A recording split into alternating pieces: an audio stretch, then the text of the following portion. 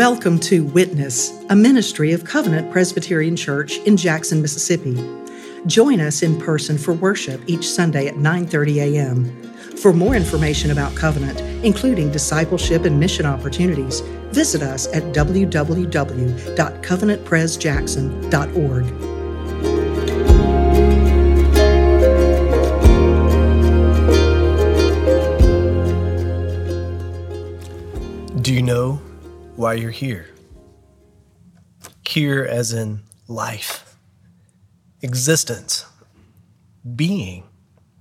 Now, I imagine that most of you, there may be some of you, but most of you don't lie awake at night pondering this question, seeking the answer to this question. I imagine most of you sleep or try to sleep. You wake up and live. You eat and work or study, take care of kids. Now, you might not toss and turn in your bed with questions about life and being and existence, but there are many voices in our culture that would seek to inform you, influence you, shape you with their answer to this question. For example, some would say you exist to produce. Produce for the company, for the corporation, for the state, that you're simply a cog in the wheel of an economic engine. Some would say you exist to consume goods, products, experiences, pleasure. Others would say, hey, you're here as a member of a voting bloc. Your function is as a potential aid for a political party to gain power. That's why you're here. Others would say you exist as part of an intersectional grid of power and oppression, one that's based on your gender, sexuality, and race, where you exist to speak the truth to power to the privileged, even if the privileged is you. Other voices might say, don't even bother about those questions. Simply enjoy as much in life as you can. Now, all of those answers and others, because there's many others, are dead ends. They're all roads to nowhere. Because the truth is this: you were created to know God, to know the eternal, almighty maker of heaven and earth. You were made to be in relationship with the one who spoke galaxies and solar systems, stars and planets into being. You were created to know the one who raised up mountains, filled oceans and rivers, formed forests, painted flowers. You were made to be in relationship with your Creator, who knew you before he laid the foundation of the world, who knitted you in your mother's womb. To meet with him, to worship him, to glorify him, to serve him, to walk with him, to be in his presence forever.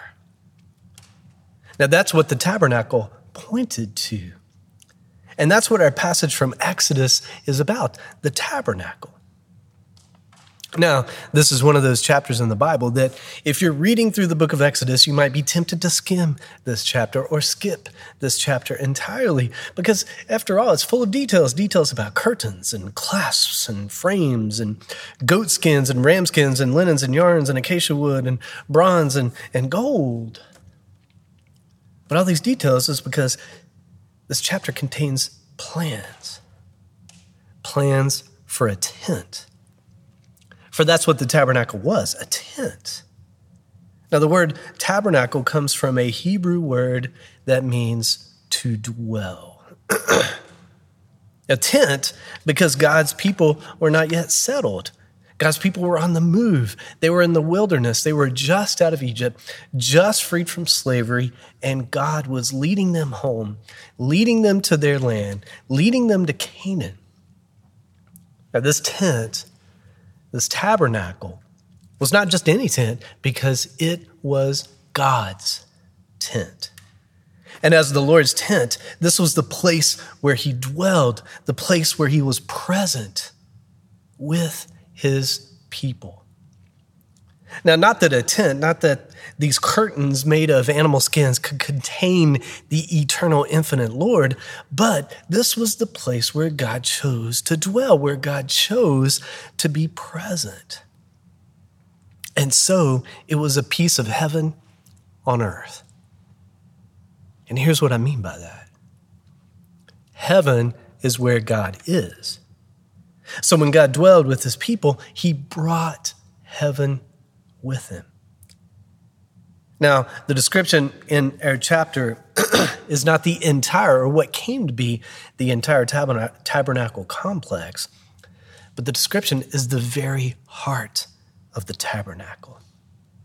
And we see this tent was divided into 2 rooms, the holy place and the most holy place, also called the Holy of Holies. And the entire structure measured 15 feet wide, 45 feet long, and 15 feet tall. Now, the first room in the tabernacle was the holy place, and the holy place was rectangular. It was 30 feet long, 15 feet wide. This is the room that housed the lamp. This is the room that housed the table for bread. Now, Scott spoke of these last week in his sermon, if you were able to listen. And later, an altar of incense was placed in the holy place. Well, the second and the smaller room in the tabernacle was the most holy place, the Holy of Holies. And the 2 rooms were separated by a veil, a large, thick curtain made of blue and purple and scarlet yarns that were embroidered with cherubim. Now, cherubim are mysterious, angelic beings who live in the presence of God, worshiping him, ministering to him.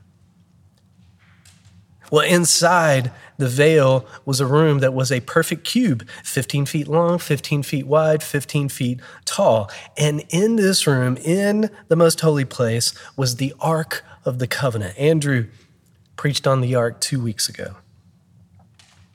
The Ark was a box that contained the 10 Commandments, a box that contained the law, the 2 tablets of the law. And on top of that box was the mercy seat. Now, made of pure gold, it had the figures of 2 cherubim on it, facing one another in the middle with their wings spreading out. Now, the ark represented God's throne. The wings of the cherubim served as his seat. The box as his footstool. The law was under his feet. Now notice, there was no image above the cherubim. No seated statue to represent God because the Lord of hosts is invisible. So entering the Holy of Holies is getting a taste of heaven. Entering the Holy of Holies is getting a glimpse of heaven because it's entering the very presence, into the very presence of the Lord, the God of Israel, seated in glory on his throne above the cherubim, surrounded by cherubim. Well, this is the heart of the tabernacle. This is the center of the tabernacle. And this is the heart of Israel. This is the center of God's people because the tabernacle was the center of their camp. The tabernacle was in the middle, surrounded by the 12 tribes all around it. So here, God was in the midst of his people. Here God was present with his people. Here God was dwelling with his people. Why? So that they might know him and serve him and worship him, which is what they were created to do. But there was only one problem. God's people could not enter his presence. God's people could not enter the tabernacle. Why? Because of sin, because of disobedience, because of their failure to live as God desired. Their sin separated them from God. God is holy, God is righteous, God is just, and sin cannot be in his presence. God cannot abide sin in his presence. So sin kept God's people out of the tabernacle. Sin kept God's people out of his presence. The only time that they glimpsed the interior of the tabernacle was when it was being packed up to move. Only priests could enter the holy place, and only if they were on duty for the day, serving to light the lamp, change the showbread on the table, burn incense on the altar. But these priests, even though these priests were allowed in the holy place, they could not enter the Holy of Holies. The veil, the temple curtain stood before them, blocking the way, embroidered with cherubim. Now, cherubim are mentioned in a number of places in the Bible, and the first place is in the book of Genesis, chapter 3. After Adam and Eve sinned, after Adam and Eve disobeyed God, God sends them out of the garden, sends them out of Eden, sends them out of the place that he had made for them, and God places cherubim with flaming swords to guard the way back, to block the entrance to Eden. Well, the cherubim on the veil in the tabernacle served to guard the entrance of the Holy of Holies, to block the entrance into the presence of God. Only Moses, and later the high priest could enter the most holy place. And even then, the high priest could only pass beyond the veil once a year. And when he did, he had to bring a sacrifice. He had to bring a blood sacrifice, an atoning sacrifice for sin, for his sin, for the sin of God's people, for forgiveness. The God of Israel, the Holy Lord, enthroned above the cherubim, is the same God who created you to be in relationship with him, to meet with him, to worship him, to glorify him, to serve him, to walk with him, to be in his presence forever. And we have the same problem. We today have the same problem as God's people in Exodus thousands of years ago. We can't. We can't. And we can't because of sin. Your sin, your disobedience, your failure to live as God desires you to live, your failure to love separates you from God, alienates you from God, keeps you from his presence like a veil with a cherubim on it. The way's blocked. You can't enter the tabernacle. You can't enter the Holy of Holies. But hear the gospel. Hear good news. God has not left you here. God has not left you outside. He's made a way. He's made a way into the Holy of Holies, into his presence. And that way is Jesus, eternal Son of the eternal Father. Now, our New Testament reading was from the Gospel of John. One verse, and it may be the most astonishing verse in the whole Bible. Listen again to the first part. This is John chapter 1, verse 14. And the Word became flesh and dwelt among us. The Word that was in the beginning, the Word that was with God, the Word that was God became flesh. In other words, God took on flesh, became human, entered creation in Mary's womb without ceasing to be God. This is Jesus. Fully God, fully man, both. The Word became flesh and dwelt among us. Now here the word translated dwelt comes from the Greek word for tabernacle. The Word became flesh and tabernacled among us. God the Son became a man to dwell among us, to be with us, present in our midst. Jesus is the tabernacle. Not made of linen and yarn, wood and skins, bronze and gold, but flesh and blood, joined to the divine. The tabernacle in Exodus points to him. The tabernacle in Exodus is fulfilled in him. In Jesus Christ, heaven has come to earth. In Jesus, the fullness of God was pleased to dwell. And before him, you are in the presence of the one who made heaven and earth. You are in the presence of the one who redeemed Israel. You are in the presence of the one who gave the law, of the one who sat enthroned above the cherubim. And he's made a way for you. Jesus, the Son, the God-man, was crucified, his body nailed to a cross, his blood shed on the cross. And when his suffering ended, when he breathed his last, when he died, the Gospel of Mark, chapter 15, verse 38, tells us this. And the curtain of the temple was torn in two, from top to bottom.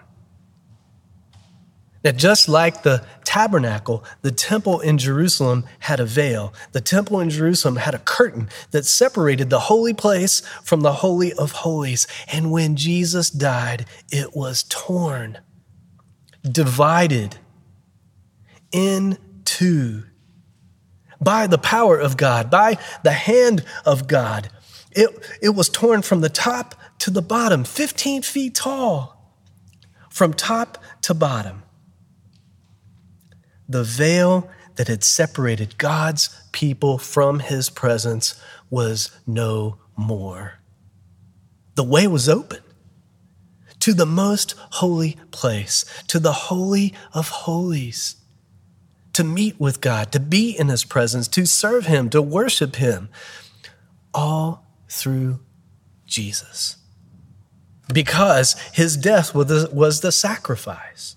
His death was the atoning sacrifice, the blood sacrifice to overcome sin, your sin. And his death was once for all. His death was the once for all sacrifice. No other sacrifices are needed. Through Jesus, you can pass beyond the veil. Through Jesus, you can enter the Holy of Holies. You were created to know God, to be in relationship with God, to meet with him, worship him, serve him, walk with him, be in his presence. Now, if you've wondered how can I know God? How can I be in the presence of God? Well, here it is. It's through Jesus. Faith in Jesus. The Word made flesh. The Word tabernacled among us. Believe in him in your heart. Confess him with your mouth. And he is always how you can enter God's presence. Perhaps you've strayed. Perhaps you're struggling. Perhaps you are in need of forgiveness, need of healing, need of peace, and you want to enter the Holy of Holies, where there's no checklist for that. There's no lists of to-dos in order to do that. No, only Jesus. He's the way. Turn to him and glimpse heaven. Turn to him and get a foretaste of eternity, because through him, you will be in the presence of God. Thank you for tuning in to Witness, a ministry of Covenant Presbyterian Church in Jackson, Mississippi.